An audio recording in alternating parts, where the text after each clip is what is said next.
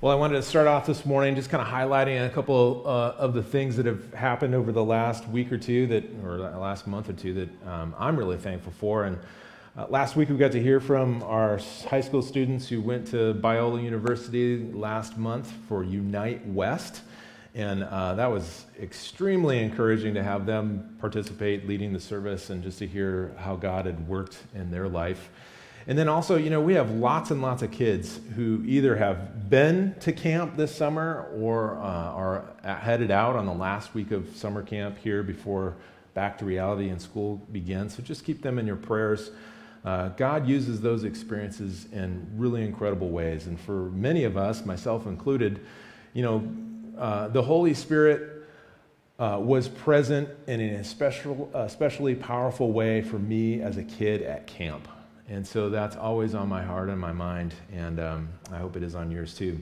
Last Sunday was an incredible Sunday. A bunch of us went to the Mariners game, and so here we have Leo Beimer, and he's really loving that hot dog there he gets to sit next to me, of all people, during the game. And it was sunny, and it was hot in the sun, but what made up for it was Seafair was also happening, so it was like this.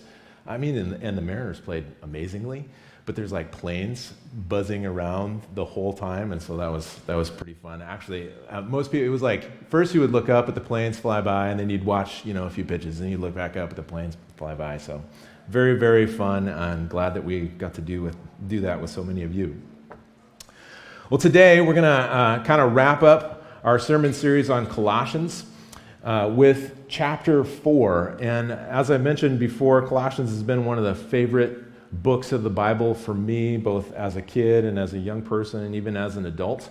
And my favorite chapter in all of Colossians is chapter 3. And so the last 2 weeks, Matt Randalls, who I'm extremely thankful for to Matt and to Phil as they stepped in to preach over the last couple weeks while I was on vacation, they got to cover my favorite chapter, and so I can't help myself. I have to say something about that chapter too. But in Colossians 3, Paul's comparing what you and I were like before knowing Jesus and the transformation that happens in our life and in our soul. He compares that to changing clothes, and I loved how Phil framed it last week as it's a wardrobe check. And so just like the clothes that we wear can be seen by everyone, the way that we act, the way that we behave, our ethics, our choices, who we are, that's apparent for the rest of the world too. And so Phil called it a wardrobe check that, as Paul's saying here, we take off things like dishonesty, sexual immorality, greed, lust, rage, slander, these ugly things. They're like shabby and threadbare clothing. And instead we clothe ourselves with compassion, kindness, humility, gentleness, and patience. And I love that image. Phil described it as like custom-made designer label clothes that God provides for us. We're going to take this stuff off that we know is just dark and bring us down. And we're going to put on something else instead. Jesus once told the Pharisees, "Out of the heart, your mouth overflows." Meaning you can try and whitewash your actions, your words, your behavior as much as you like, but the real issue, in fact, we could even call it human nature. The real issue is that our heart is corrupt, it's broken, it's fallen. And until you allow God to redeem and renew your heart, the darkness inside is just gonna leak out. So why spiritual formation, or what we call spiritual formation, or discipleship, or spiritual growth? Why that's so important? It's this process of change that requires us and our will to join God's will. And there's an invitational piece of that. Like, we have to enter into it. God empowers us to transform. He restores and heals us. He's the one doing that work. But there's a side of it that we have to enter into intentionally. So clothe yourself, Paul says, with compassion, kindness, humility, and patience. And then he goes on to say, bear with each other and forgive one another if anyone has a grievance against someone. Forgive as the Lord forgave you, and over all these virtues put on love, which binds them all together in perfect unity. So after these very beautiful phrases that the Apostle Paul kind of strings together, he seamlessly goes into this next section, which Phil very expertly kind of explained, but he didn't dive in there. And because I'm a glutton for punishment, I am going to dive in there. At the close of chapter 3, there's a section that's labeled Instructions for Christian Households. And I always smile when I see that heading, because that's been put in there by publishers, Bible publishers of today. And it's meant to be helpful. There's these little editorial kind of, this next section is about this. It's instructions for Christian households. And in the German language, sections like this are called Haustafel. And I don't know German. That's the only German word I know. Okay? In spite of what Phil told you last week, I do not know German. My last name is German. It's a mess. I can't even spell it. I'm 47, okay? So I don't know how this is pronounced. I should ask Chris Schmidt because he probably it's Haustafel. It means household code. Cold, sound like household code. And it was probably, that term or designation probably comes from Martin Luther, who 500 years ago decided, hey, I should put this in our short catechism, which is still super long. But he put this household code, like this is the way that Christians in the same household are to relate to one another. And it's husbands and wives and children, and also masters and slaves are covered in this passage. Maybe we would read that today as employers and employees, I don't know. But it's how all of these people are to relate to one another in a Christian house. So in 2022, when you hear that language, does it trigger you? Like, how do you feel about that? Wow, a household code. Like, this is how it's prescribed that people are supposed to relate to one another in a Christian house. And I just encourage you that before you pass judgment either one way for it or against it, one way or the other, that whenever you read stuff like this in the Bible, you have to be aware of your own personal experience and your own cultural surroundings affect how you read it, because it's significant. And I talk about this because I think of our high school students that were on stage last week, and our college students and young people as they read the Bible and they encounter this, they're getting messages all the time from the surrounding world on how they're supposed to relate to one another and how things work. And sometimes that's at odds with Scripture, and sometimes it's not. And so when you encounter this stuff, how you read the Bible is important. To be aware of your own experience and your own biases.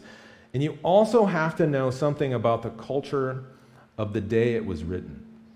The most common pitfall is reading our current, understanding of life into Scripture.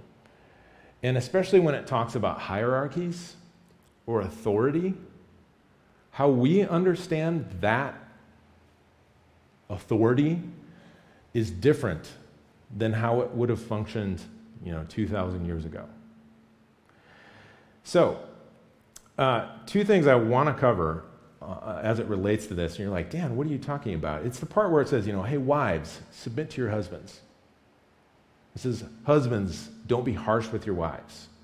Children, obey your parents. Fathers, don't exasperate your sons. And then it goes into a section about how masters and slaves are supposed to relate.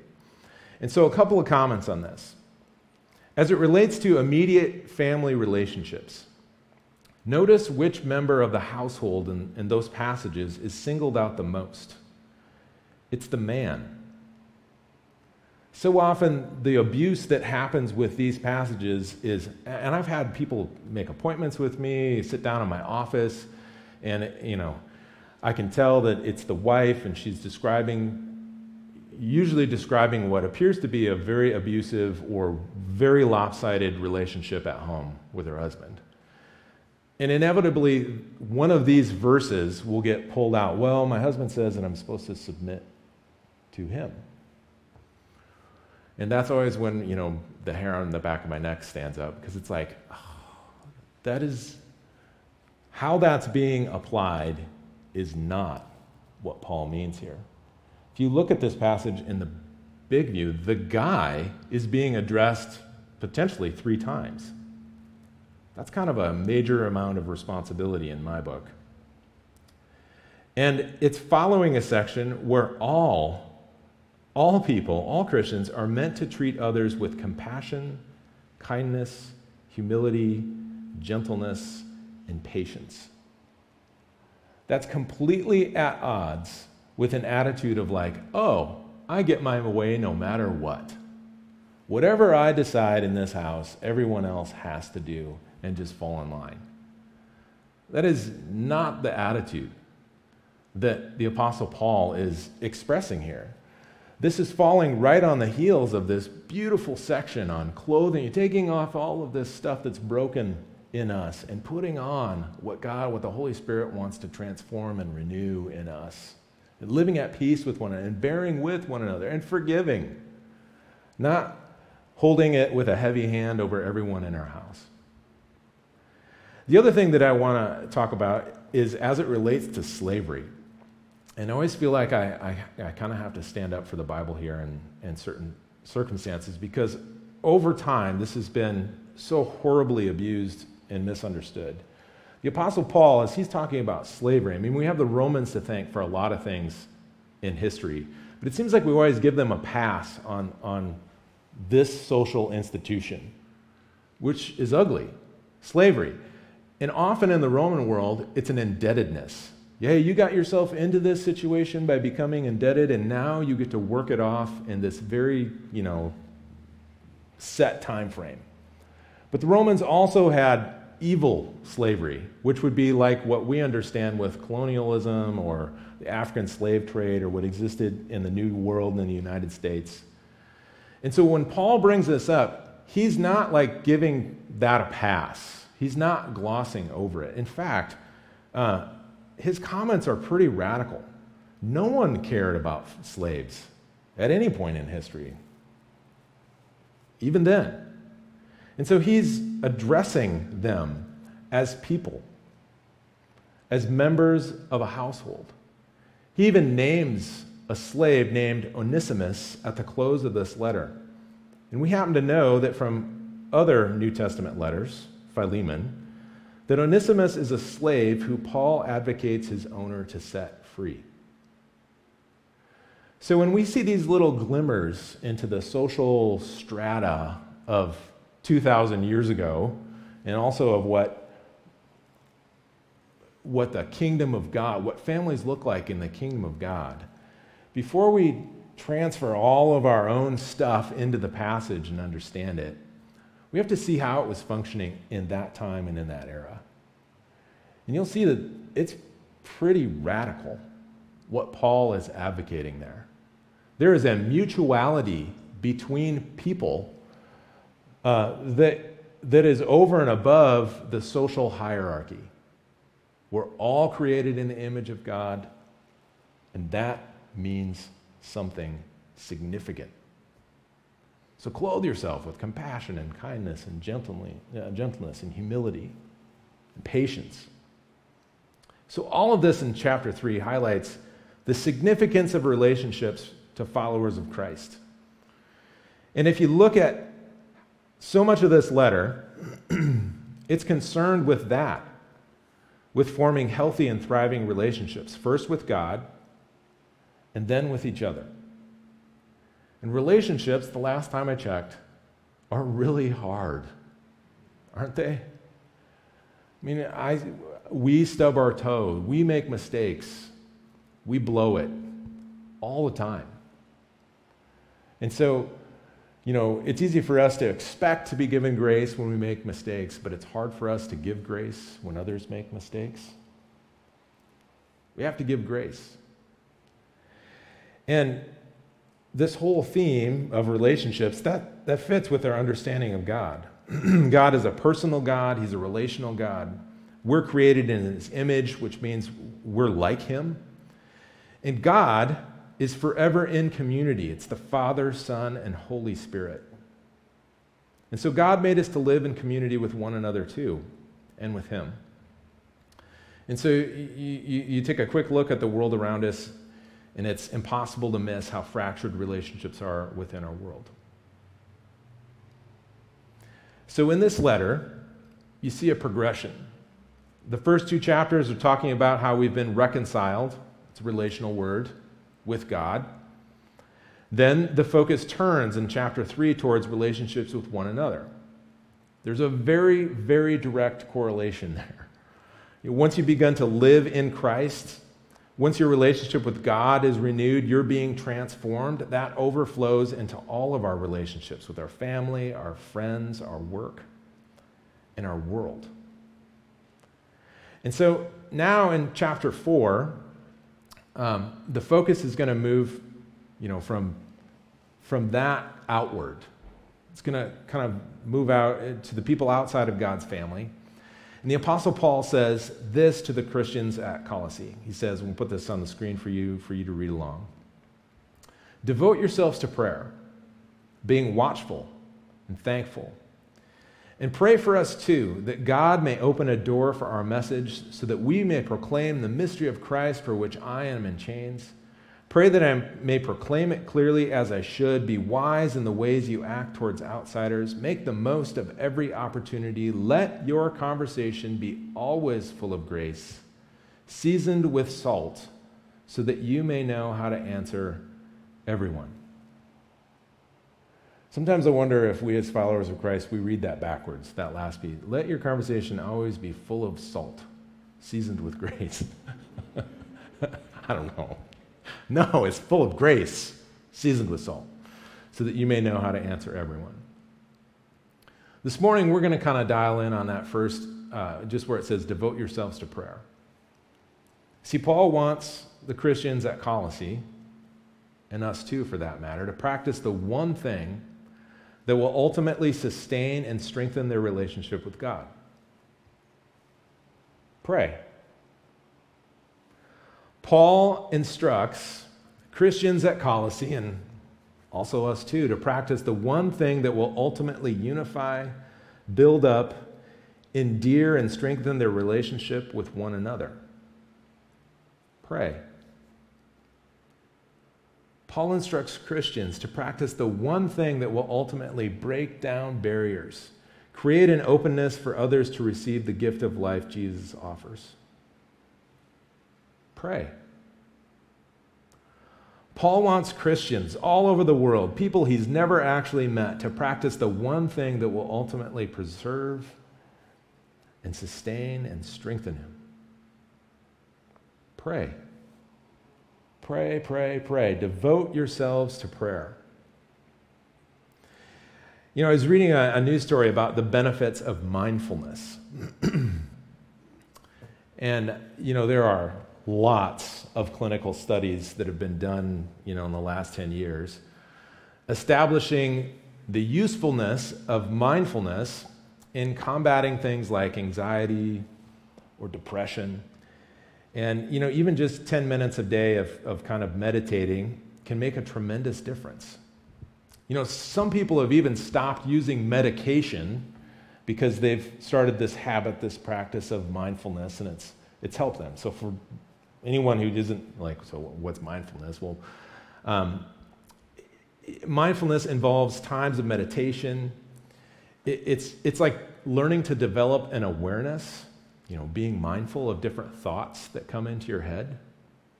And one article cited a man who learned to be aware of he would have these debilitating thoughts, these voices from the past, these images, they would come to mind.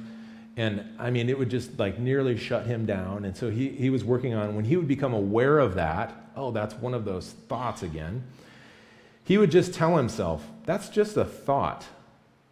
It's nothing more. Feelings are not facts. Feelings are not facts.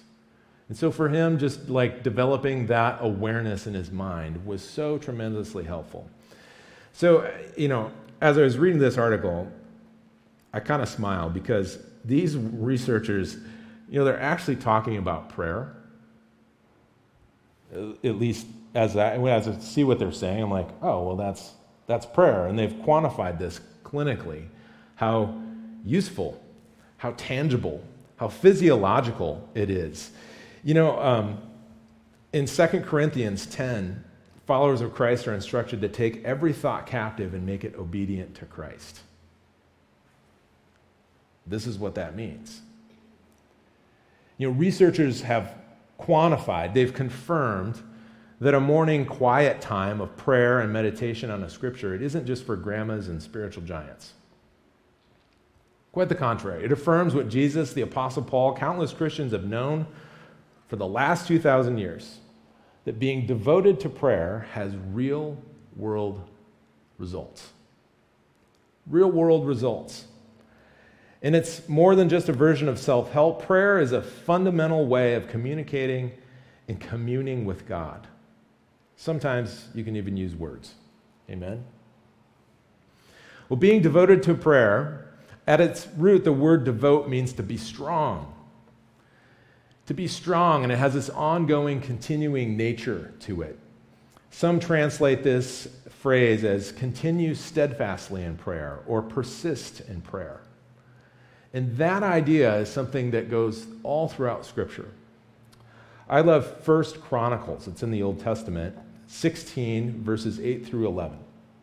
Let me read them for you. This is about prayer. Give praise to the Lord, call on his name, make known among the nations what he has done. Sing to him, sing praise to him, tell all of his wonderful acts. Glory in his holy name. Let the hearts of those who seek the Lord rejoice. Look to the Lord and his strength. Seek his face always. That's a beautiful image of what it means to pray, or to be devoted to prayer. Seek his face always. That's the continual, ongoing nature of being strong in prayer. So if you fast forward to the New Testament, you'll stumble across this idea a lot. Interestingly enough, the disciples who were, even though they were fishermen and tax collectors, and they were kind of this hodgepodge of people, not necessarily the religious elite, but they had grown up in that culture where prayer was ingrained in everyone and everything. And so it's interesting that after Jesus is arrested and killed, what did the disciples do? They were scared out of their mind. They hid, right? They thought that they were coming for them next. But in Acts chapter 1, it's an interesting thing to me that this habit pops up. It says, and this is Acts 1:14, they all joined together constantly in prayer. Don't know what to do? Let's pray. Elsewhere in the New Testament, followers of Jesus are instructed. This is Ephesians 6. Pray in the Spirit on all occasions with all kinds of prayers and requests. With this in mind, be alert and always keep on praying for all the Lord's people. It's really similar to the verse I read at the beginning of the service, 1 Thessalonians. Rejoice always, pray continually, give thanks in all circumstances, for this is God's will for you in Christ Jesus. So when it comes to being watchful and thankful, as Paul instructs people here, that helps describe how we should pray. Being watchful literally means keeping awake. Be watchful. Keep awake. Have you ever fallen asleep while you were praying? I mean, is it okay for a pastor to admit to doing that? This used to happen to me a lot. Phases of life, that are really tiresome. I think like when our kids were little, we're raising kids, we're constantly exhausted. And so where do you find time to pray? And then when you finally do, you realize that you were like drooling and you fell asleep. Like, oh my goodness. You know, Jesus, and you think of Jesus, he tells his disciples, he's like, can't you even stay awake for 5 minutes and pray with me? And you're like, oh, I'm sorry, God. I'm such a failure. I can't stay awake. This is not what Paul is like. He's not saying don't do that. He's talking about being a spiritual alertness. You know, sometimes it's good to fall asleep while you're praying. That's like resting in the Lord's presence. And when you wake up, you just go, keep praying again. You know, you try praying in the afternoon, you sit down and you're calm for a few minutes, and pretty soon you're like nodding off, right? That's okay. It's the idea of like, I'm entering the Lord's, I'm setting aside time to pray. I'm awake at night now. I have no, you know, I try and pray and fall asleep and I can't do it, but that's just me, I guess. What Paul's talking about here is a kind of alertness, a spiritual alertness. And he's concerned that prayer is just going to become mechanical, something that you're just going through the motions. Okay, I can check that box. I prayed for today. Or he's worried that Christians are going to be spiritually asleep. So let's think about that. As you and I go through our days, how could we be spiritually alert? How can we be watchful to the stuff happening around us? You know, if you use your imagination, there's all sorts of circumstances that happen any given day that can point us towards prayer. You know, I think of when I hear sirens in the background. You know, a lot of times you just kind of, your mind just like switches it off. I mean, as long as you're aware that they're not pulling you over, right? It's just like, oh, there's a siren, and then you go back to doing whatever. Well, what if that was a chance, a prompt for you to pray? Oh, Lord, be with the firefighters, or the police officer, or whoever it is that's responding to that call. Be with the people that they're responding to. Pray that it's not a big deal that you'd be praying. I don't know. Like, that can become a way that you're spiritually alert to stuff happening around you. Maybe being spiritually alert means that when you run into that coworker with whom you don't hit it off with, maybe you've had some conflict or there's some tension there with them. Maybe instead of just feeling that angst, you could pray for them and their life. You could pray for the situation maybe that developed, that got you there. You could pray that the Lord would help you discover something in common that would melt the ice between you. I don't know. That's being spiritually alert. What if when we read the news, instead of being frustrated at whichever political side you're on, and the other side is doing this now, and back and forth, or you read the news and it just feels so gloomy, like the world is horribly broken, it's never going to get better. What if we turn that instead and just allow God, and just turn that into prayer? Whatever it was that we were anxious about, whatever it was that happened. I mean, these are ways that we can stay spiritually alert to the stuff happening around us. That's what it means to be watchful, to keep awake. You know, prayer is an active, engaging conversation with God, an ongoing, something that happens throughout the day. And it's no coincidence that Paul ties being devoted to prayer, being watchful and spiritually alert, to Thanksgiving. Because when it comes to our own spiritual health, like the biggest litmus test, I'm convinced of this more and more, has to do with how thankful and appreciative and full of gratitude we are. And if that's something that you don't experience on a day-to-day or even hour-to-hour basis,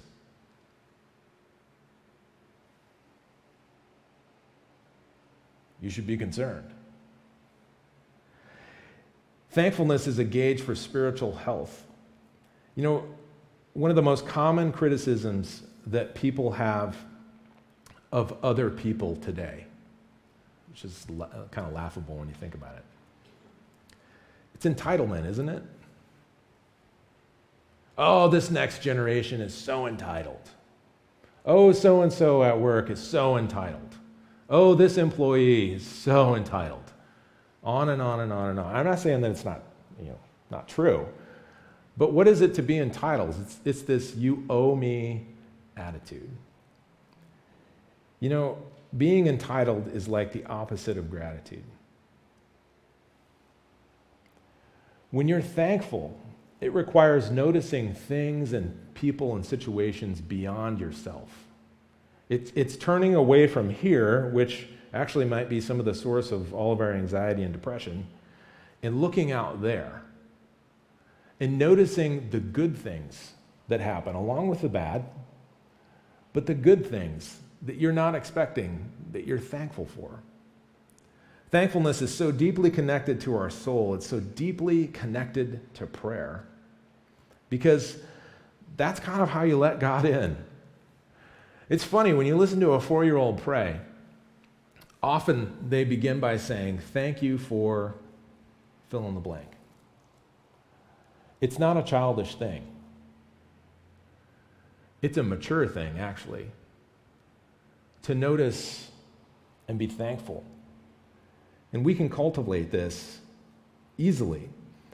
It helps us pray. It leads us into prayer. Oh, thank you for, and you just continue the conversation with God. I've known people, I've tried this several times. I've had failed attempts. Maybe I should try again. But I know people who, like, it's a spiritual discipline. They keep a journal of thankfulness. And they just make themselves every night before they go to bed. They pull out their journal and they reflect on 1 or 2, or maybe there's 3 things during the day that they're thankful for. And what that does is it teaches you to be alert, so that as things happen throughout your day, you're like, oh, I can write that down later tonight. I mean, that's how it starts out. Oh, yeah, there's something I can be thankful for. Because it's hard when you're like, oh, what are you thankful for? You just kind of get this, the cursor is blinking. Like, I don't know. But we can start to tune our awareness to the things that happen around us that are amazing and awesome, that are God's hand in action through the people around us, the circumstances around us. Giving thanks has a powerful transformative effect on our daily attitude, our outlook, our relationship with God, and also our relationship with others. You want to root out your own entitlement in your life? Be thankful.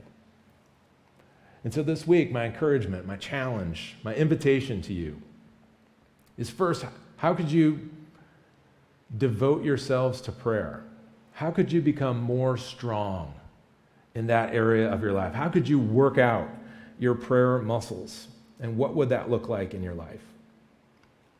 Maybe it's a set time where you set your phone to 9 a.m. or noon or whatever it is throughout your day. Maybe it's just being more mindful of stuff as it happens and praying. I don't know. What could it look like for you? Second thing is, how could you become more watchful and spiritually alert? Where do you notice God's presence in your life? And the third thing, as it relates to being thankful, does anything stir in you? And if so, or even if not, talk to God about how you feel. What stirs in you when you think of being thankful? Talk to God about what you feel. Please join me in prayer.